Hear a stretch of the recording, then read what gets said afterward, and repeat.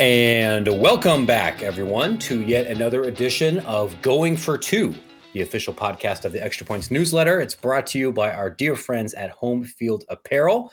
I am your host, the publisher of said newsletter, Matt Brown, coming in here from beautiful Chicago, Illinois. I'm joined here by my friend and colleague, Brian Fisher, and I want to open the show, Brian, with a public apology. Because you probably recall how we ended our last broadcast, right?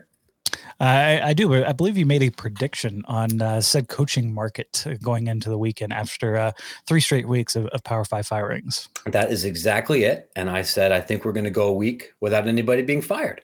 And lo and behold, not only did we not go a week without anybody getting fired, we got 2 people fired. One person, I think not exactly a shock. This was something, we had talked both on air and off air. The regime change at Colorado was likely. It was just a question of when the proverbial checks dropped. And then Wisconsin, which was not expected, at least by anybody that I've talked to. I think from people that you've talked to, and that's a program I know decently well. They've made a change. And now we're in October, and there's still a couple of people that are on very hot seats where we could still be doing the same, fire a coach every single week. I don't know how great that is for college athletics governance. I don't know how great that is for team success. It is very convenient, though, for if you were running a weekly podcast.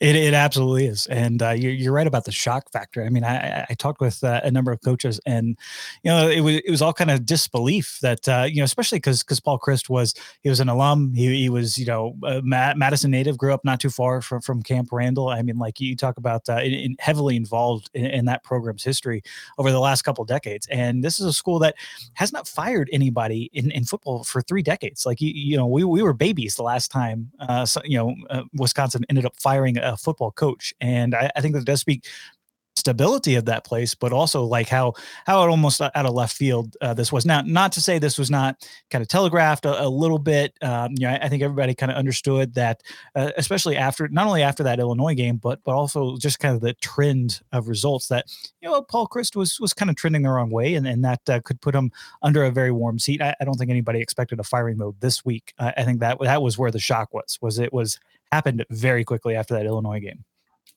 Unquestionably. I mean, you're right on both counts.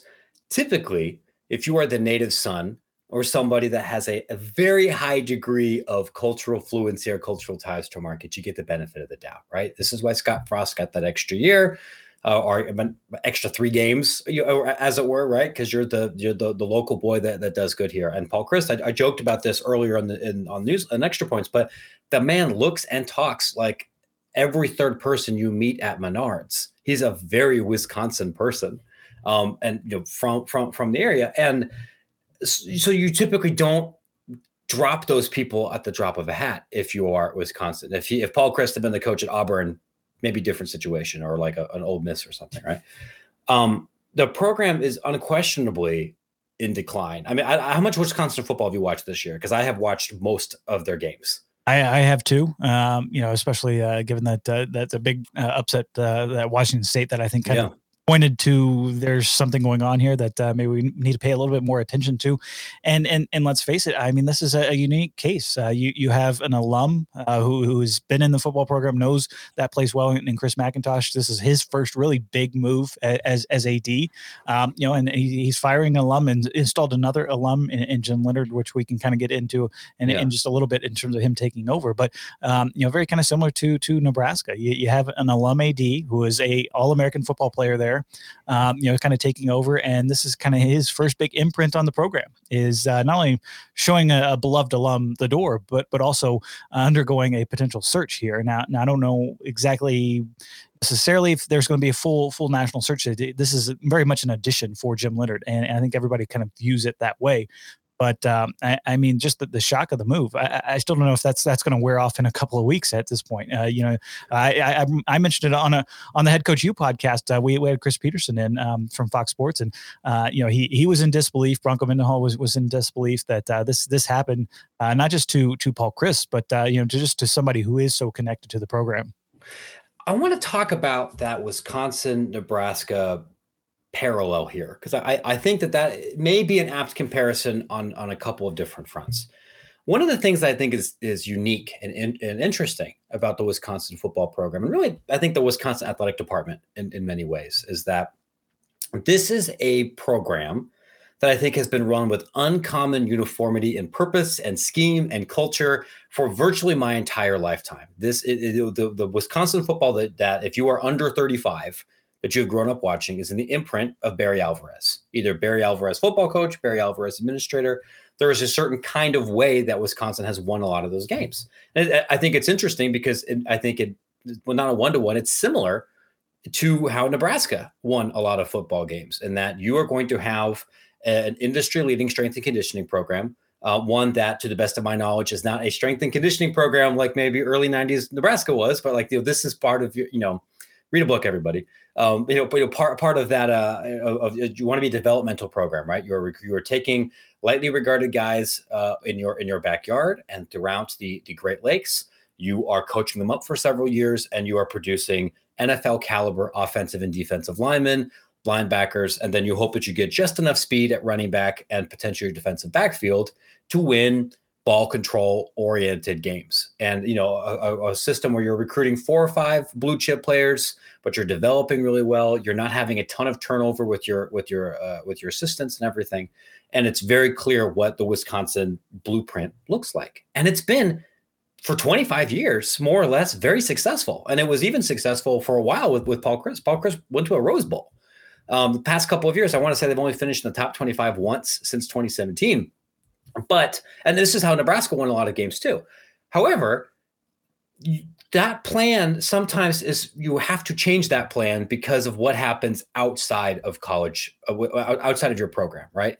So for Nebraska, the plan that worked really well in the 70s, 80s, and 90s becomes less successful moving forward because Prop 48 changes. And so the kinds of athletes that you're able to recruit and bring on campus is that pool shrinks, because college football shifts to a world where television becomes much more important than ticket sales, and you are in a market where you can't properly take advantage of that. Your recruiting footprint changes.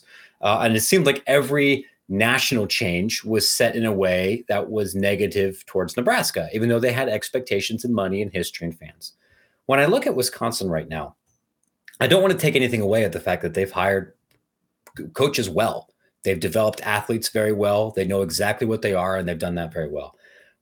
I believe a significant part of the reason that they've been able to be so consistent is because they play in the bad division in the Big Ten Conference, and they do not have to play the teams on the other side who recruit better players at most positions as often as they do teams like Northwestern and Minnesota and Illinois, where Wisconsin can reliably out-execute, even though they have similar caliber of talent. That's changing.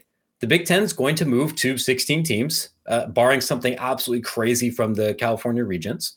And UCLA and USC should reliably have better raw talent. Maybe not a better football team, but better raw personnel than Wisconsin will be able to recruit.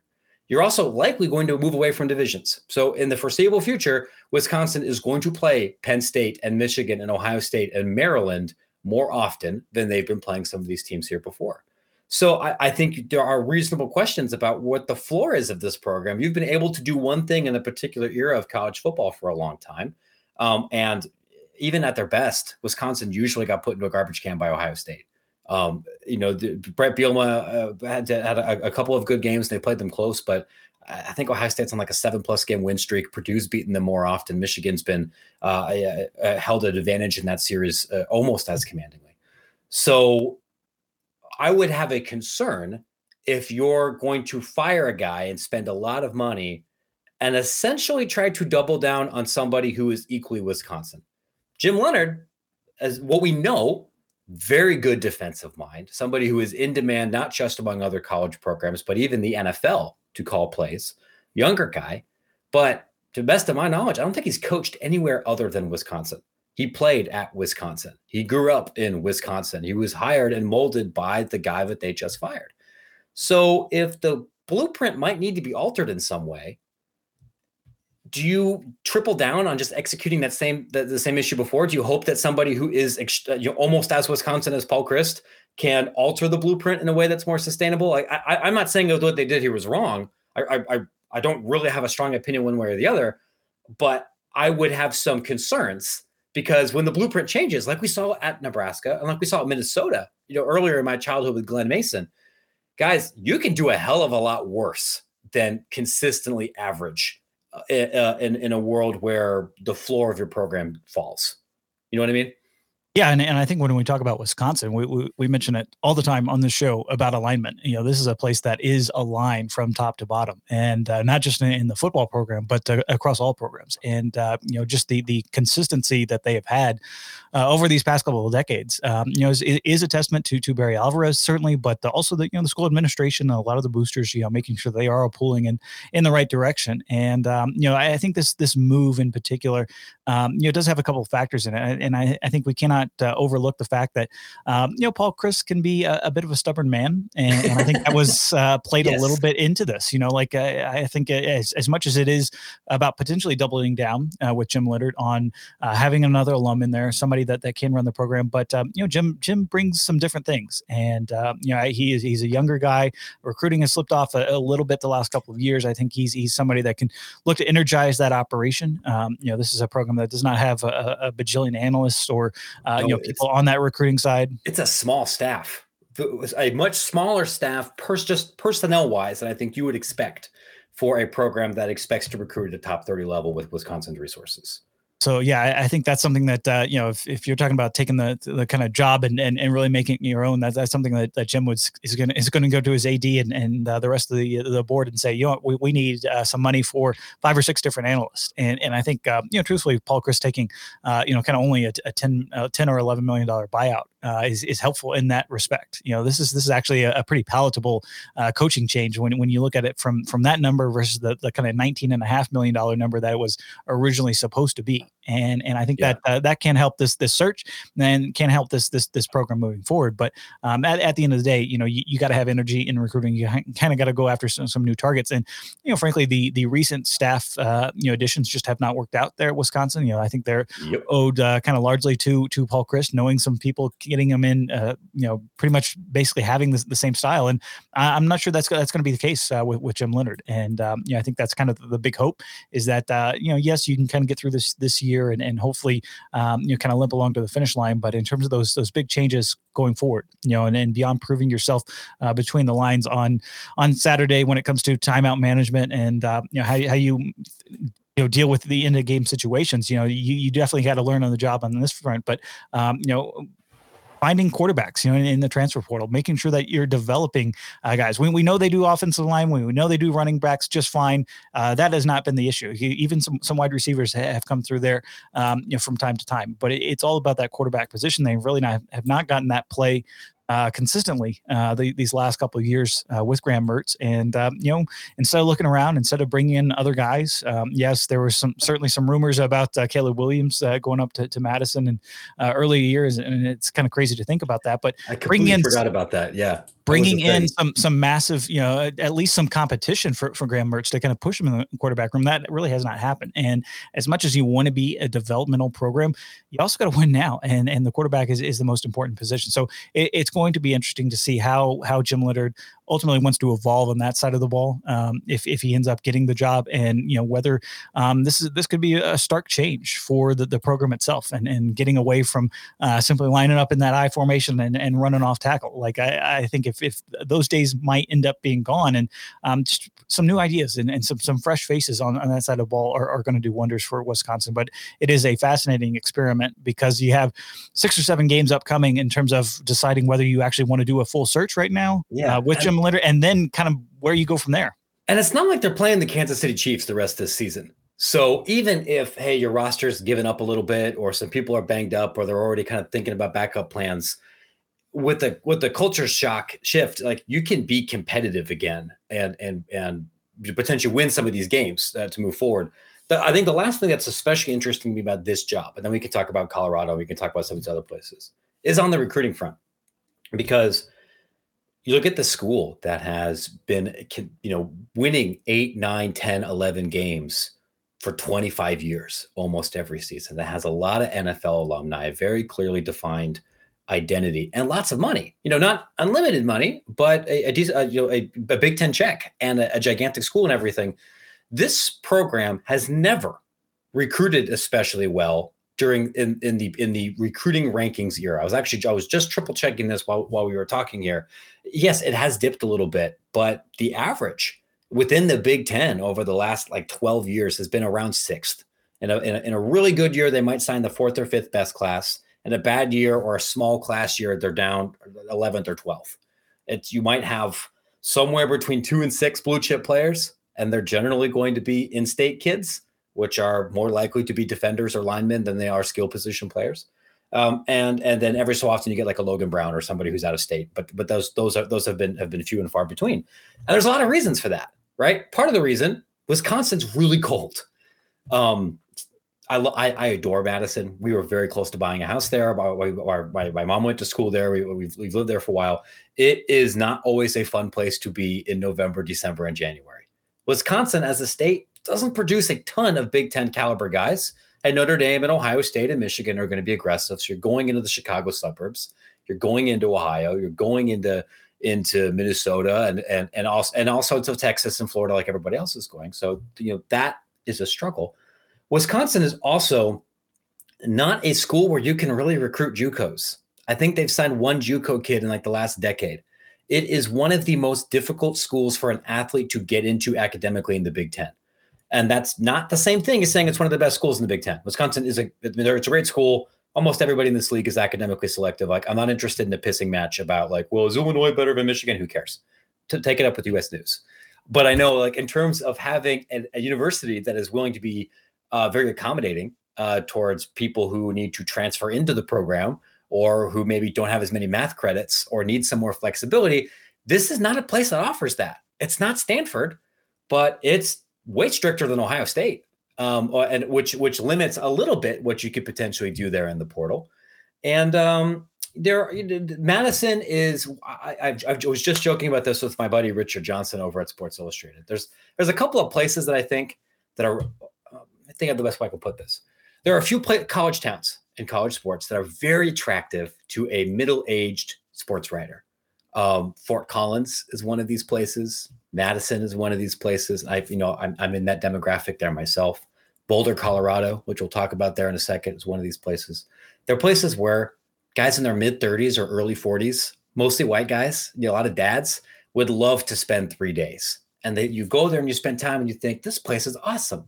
Surely you should be able to recruit here, without realizing that maybe the kind of things that make a campus or a city or a region attractive to a guy that owns Wilco on vinyl versus a running back might be different things. And Wisconsin, like many other institutions in the Big Ten, will face some challenges in that regard. So I don't know, even if you bring in a dynamic guy, and it's not like Wisconsin's booster culture is ready to turn into Auburn's or Texas A&M's tomorrow. They haven't found oil in Green Bay. I don't know if you can ever make this a place where you're recruiting at a top 15 level. I think you need some more staff. You need to be creative there, but I don't know if that ever changes the DNA of being a developmental program, unless we're looking at this 4 years from now and climate change, forces population to move back north again. And now all the good football players are in Appleton. You know what I mean? Well, I don't know if they're going to Appleton for that one, but I agree with real estate. Yeah. I agree with your points. I think it is important to say that in the NIL era and one-time transfer, you know what? Because you are a Big Ten team, because you offer those opportunities, I think the calculus does change, slightly in terms of what you're able to offer, kind of that recruiting base that you're able to. Yeah, this is always going to be a program that is going to lean into recruiting those big offensive linemen that they know that they can develop over time. That's really in this era in particular one of the biggest strengths that the program has is because they can lean on that. You cannot get left tackles out of the portal. Every coach in the country would like one, and they do not, they rarely go into the portal. And I think in an NIL era where you can attract a quarterback perhaps to be that big man on campus, when you can get a wide receiver or two, especially from the group of 5 level that wants to play in those Big Ten stadiums, I think Wisconsin can be a higher ceiling program. Now, not to say that, in a newly constructed, multi-team division, whatever divisionless structure that they're going to have in the Big Ten going forward. That's not to say that they're going to consistently make it to Indianapolis for the Big Ten championship game or consistently be right there with Ohio State or Michigan. But, I don't think it's wrong to think that, they could end up in the right circumstances, maybe they end up hosting a playoff game or playing in one in an expanded 12-team format. They could finish third in the Big Ten and be one of those teams in that mix. I think that is kind of the ceiling at this point, and I think going for it and juicing things up ahead of this era, you can kind of understand where they're coming from. But it's still going to take some work. This is a program that has been so set in its ways, and I think to Chris McIntosh's credit, he's saying, what we want to do better. We're going to get left behind at this point if we do not make a change now. And I think that was a lot of that in terms of his heart to heart with Paul Chryst is making changes to make the program better. And we'll see how it plays out. It's going to be a fascinating case study, and really kind of reaffirms, that this is such a crazy coaching carousel. It might not be the big names and the blue bloods that we had like the last couple of years. You had your Texases and USCs and Florida's open up, but this could portend a little bit of chaos at programs that are yearning to kind of break out of some slumps and look ahead towards really doing more in an era where you can change your team overnight. We're seeing that right now with the USC. I think when I went in and evaluated USC for all of our Athlon preseason magazines and doing stuff for Fox Sports, like I looked at USC, it's like, they could probably win the Pac-12, but now we're talking about they're being college football playoff contenders. And that's after bringing in like 26, 27 guys through the transfer portal. So it can be done. Now, a little bit of a different test case given USC compared to say an SMU or some of these other coaching changes that have happened recently. But I think the amount of time and patience that a lot of these programs are having for kind of waiting around to get over to winning, I think that is slowly being thrown out the door, and we're seeing that with a lot of these coaching changes right now. I want to talk about a place where you are unlikely to turn over the roster and add 28 people and then immediately compete for for a college football playoff bid that is also opened up. But before we do, because this is a natural segue here as we are shifting conversations, to quickly remind people that this show is sponsored by our dear friends at Home Field Apparel. They are our friends in Indianapolis. They make clothes. They make clothes with vintage college sports designs and logos that you found from the 30s and the 40s and the 50s, or maybe the 70s and the 80s. They make t-shirts. They make hoodies. They make stickers. They make sweatpants. They are obscenely comfortable. And that's why it's almost the only thing that I wear during the day if I'm not doing any Connect videos or any kind of on-camera work where I need to appear to be a little bit more of a serious professional. This is generally what I'm wearing. Today I am wearing the Script Illinois shirt, rocking the in-state pride here. We've got the Fighting Gamecocks. It's good of you to support the Cock Commander here on this program. Proud Collegiate Sports Connect partner as well. So just throwing that out there. You are a consummate professional, much more so than I am. But we're glad to shill for Home Field because they are our friends and they've been supporting our friends and they make really great stuff. They're about to drop a Wyoming collection. And I'm going to be honest with you guys. I understand that there are people that adore the Wyoming color combination. I am not one of those people. This is not a collection where I am going to be tempted to spend all of my money. However, for people that do like vintage Wyoming cowboy stuff and look good in brown or look good in yellow and brown, those people do exist, the Stephen Godfreys of the world, you're going to love this because they've got some really cool, fun old fonts, old-timey Pistol Pete's, or I'm not sure. I assume every cowboy-looking mascot is Pistol Pete. I don't know if that's his actual name. You're going to love it. What I am going to spend some money on the ECU collection. The official adopted G5 program of Matt Brown and Extra Points MB. You can get all your own stuff here too by going to homefieldapparel.com and using promo code Extra Points to save 15% off that first order. And if you would like to get your stuff, your IP involved with Home Field, drop me a line. I'm at matt@extrapointsmb.com. I don't remember. I think they have Colorado, right? They do. I have a Colorado shirt, as a matter of fact, somewhere upstairs in my closet. The Run Ralphie Run shirt. That's right. I have the thing pulled up right now. Lots of cartoon buffalo, and also a great color scheme. So Colorado's open. That's the other gig. Colorado has not had 2 consecutive winning seasons in football since like the 90s. Basically this decade, or this century. Yeah, it's been a tough place. It has not been a place that has indefinite money. It has not been a place that had indefinite resources or an indefinite initial recruiting pool. They probably had to reach a little bit to hire Karl Dorrell, and we understand why that happened, and that clearly didn't work out despite the kind of one flash in the pan during the COVID year. Brian, I mean, I don't think either of us are surprised that Colorado did this. Just this team, I want to be polite. This team sucks right now. They are the worst team in the Power Five. They are really, really bad. They don't have to be really, really bad forever. Where do you think they should go? Well, I think they got a number of directions, and they actually have options this time. I think when they hired Karl Dorrell, everybody could have predicted how it was going to play out. I mean, he just did not ring of like number one excitement. There was just zero of that in the Karl Dorrell era. And Karl's a great guy. Like you understand, how they wanted to think, maybe this is a stability hire, and sure, given everything that happened, but just in terms of kind of reaching above, I think the pandemic season, a bit of a flash in the pan, finishing 4-2 there, but it has just been, it's been tough. And I think a lot of it has underscored the limitations of the institution itself. 20 years ago, in 2001, they almost came close to playing for the national title. And yet here they are. I think a lot of it has gone down to, yes, coaching misses, but it's tough to recruit there. You gotta go into California, you got to go into Texas. And I think they've started to, they have not targeted kind of the right kind of folks. They haven't even really recruited well in their own backyard. I think they've only gotten a couple of the handful of blue chip prospects that come out of Colorado. They're really not considering, Colorado. They're going to Texas, they're going to USC or something like that.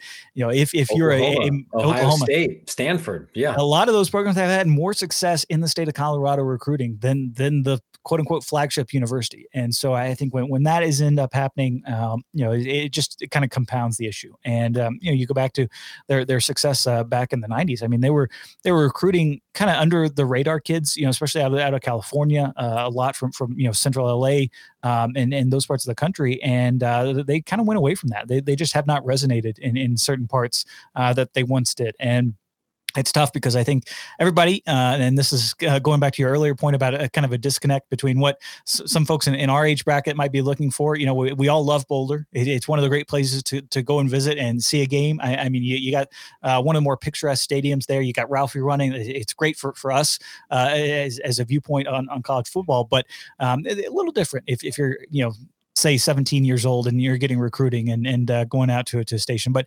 it's going to be a very unique job. I think they do have options. Certainly you have the Illinois shirt on, Ryan Walters, their DC, Colorado alum, his name is going to get thrown up quite a bit in terms of this job. And, would be very curious to see, how firmly he's going to be in the mix. Cause I do think they would like somebody that is fairly experienced because this is a tough job. I think I know my other podcast partner, Bronco Mendenhall's name is going to come up quite a bit. I think that would be a pretty good fit, in terms of what he's done in terms of developing talent. Obviously has all those connections out west. I think that's the town of Boulder would kind of embrace him, and he would love living there. So I think there's those type of coaches as well. And I think there's just a number of different candidates. So you have Matt Ince from North Dakota State. Those type maybe a little bit of a lower level, but Colorado could look to him. So at least they have options this time. And I don't think they necessarily had a whole lot of options after Mel Tucker left, but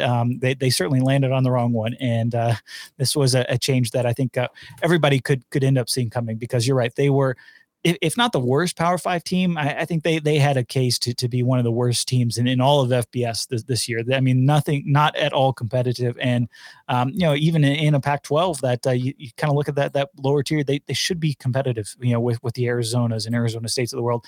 And they're really not when you look at them on the field. Yeah. I know my friends at Split Zone Duo have talked about this before, and this sounds like something that I would love to sink a couple of days into in the off season. I was just triple checking here. As a state, Colorado really doesn't produce much really top end talent, and by that I mean you're going to have like 2 or 3 4-star kids in the consensus over the course of a year, but generally only one of them is going to be in the top 300. So like your top player is somebody that would be considered a developmental prospect at a place like Oregon or Michigan or Ohio State. And Colorado has not been competitive there. They've rarely been competitive for the top 5. Like almost all of those people have gone out of state. And it's interesting because I think over the last decade, the quality and the depth of high school football in other places in the Intermountain West has gotten better. Arizona, it's gotten a lot better as that state has grown. It's gotten a lot better in Utah, where there's, I think, some meaningful depth, even if there's not an enormous difference at the top level. And Colorado is not a tiny state. So I don't know if that's a product of who's moving to Colorado or what the school systems are looking like. I would need to consult local subject matter experts. But certainly having that, which is already split 2 other ways with other in-state institutions and the rest of the Pac-12, and I don't know what conference you're going to be in 5 years anyway. That is a challenge. I would agree with you. I think we've mentioned this before. I know I've said this on radio in Utah. That's very interested in what Bronco Mendenhall does next. I think he'd probably fit pretty well here too, because the advantage for this kind of job is you are going to have a more patient administration, because even in the transfer portal era, I don't think anybody's expecting Colorado to win 8 games next year. You have to be better than you are right now, but that's not that hard, because right now you're not even a 500 team in Conference USA. So if you just get to like average, that's the thing that I think, is so frustrating for Colorado fans, is like the base is so low right now. Like at least if you're you're flirting with bowl eligibility and you're going 5-7 and then 7-5 and you're kind of fluctuating there. That is so much better than what they have been right now. Like they have not even hit that kind of bar.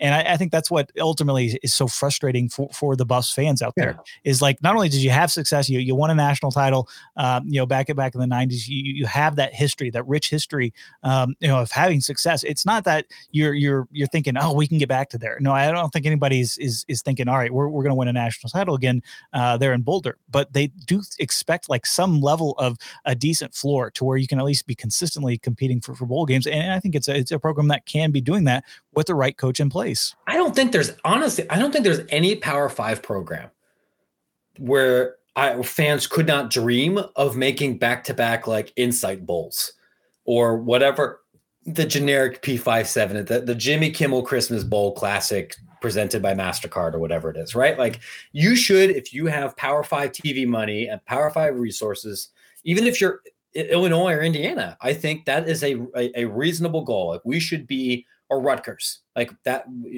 that we with the right coach, we think we can go 7-5 2 years in a row, that we can go bowling, even if it's 500 3 out of 4 years. And they have not gone to back-to-back bowls since I was in high school, 2004, 2005. So I think it's possible. So that you're looking at somebody who is going to come in there and say, like, I would be surprised, knowing what I know about Bronco, and you know him better than I do, for him to come in and say, well, all right, we're going to sign 2 top 30 classes.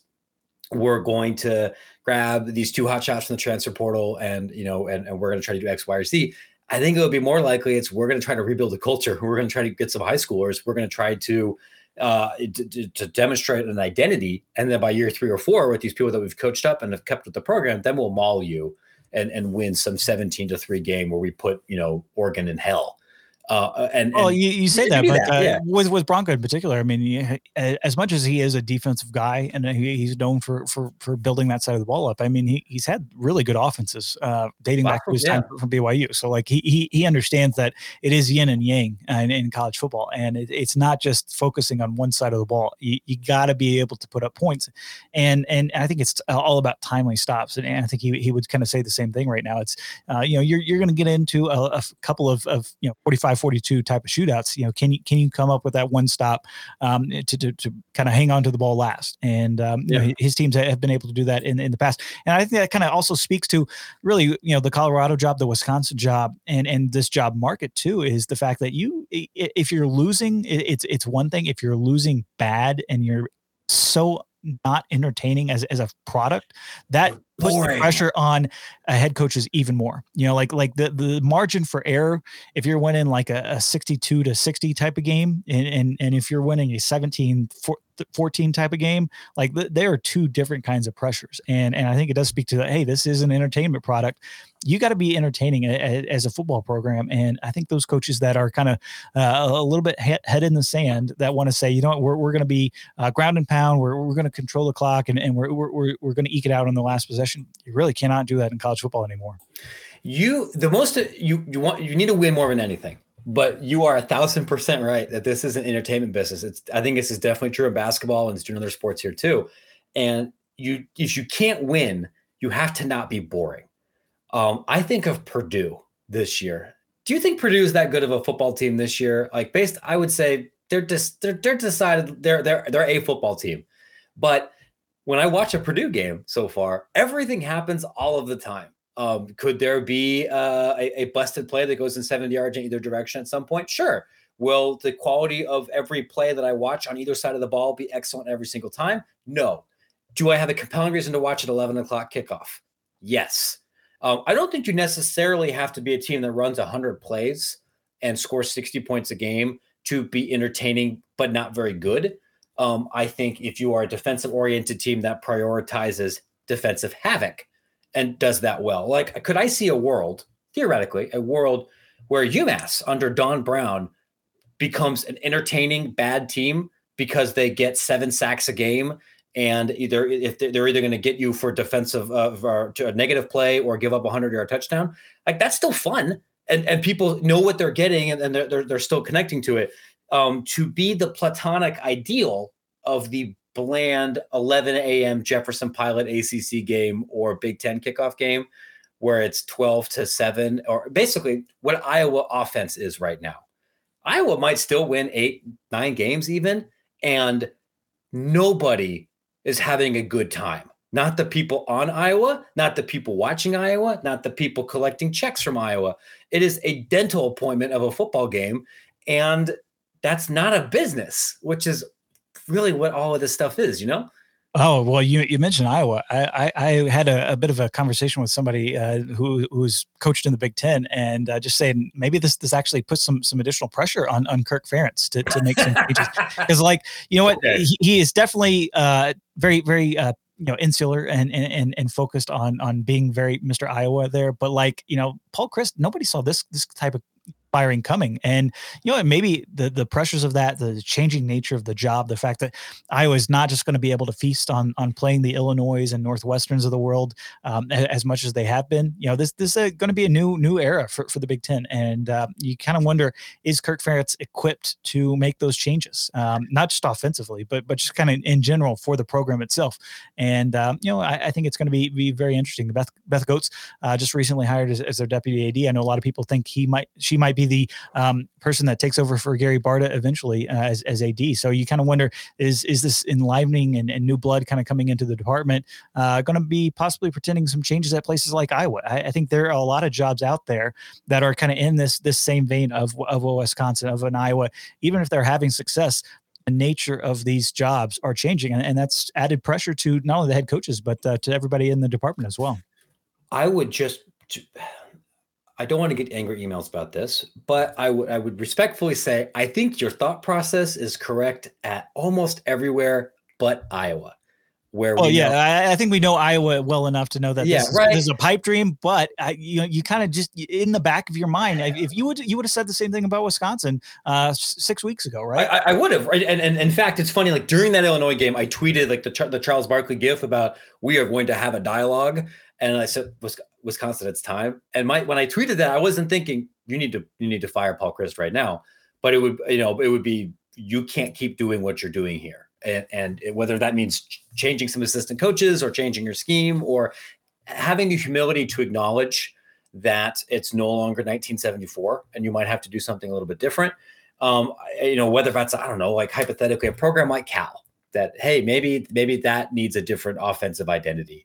I mean, like that's kind of what Syracuse did, right? Like they made that, they made some pretty substantial, changes there on both on that coaching staff, and now they're much more watchable. But Iowa, of course, given multiple opportunities over the past couple of years for the Ferentz administration to show some introspection and think maybe we should change some things, not just schematically, but culturally, the kind of environment we foster for our athletes to make them feel welcome and accepted.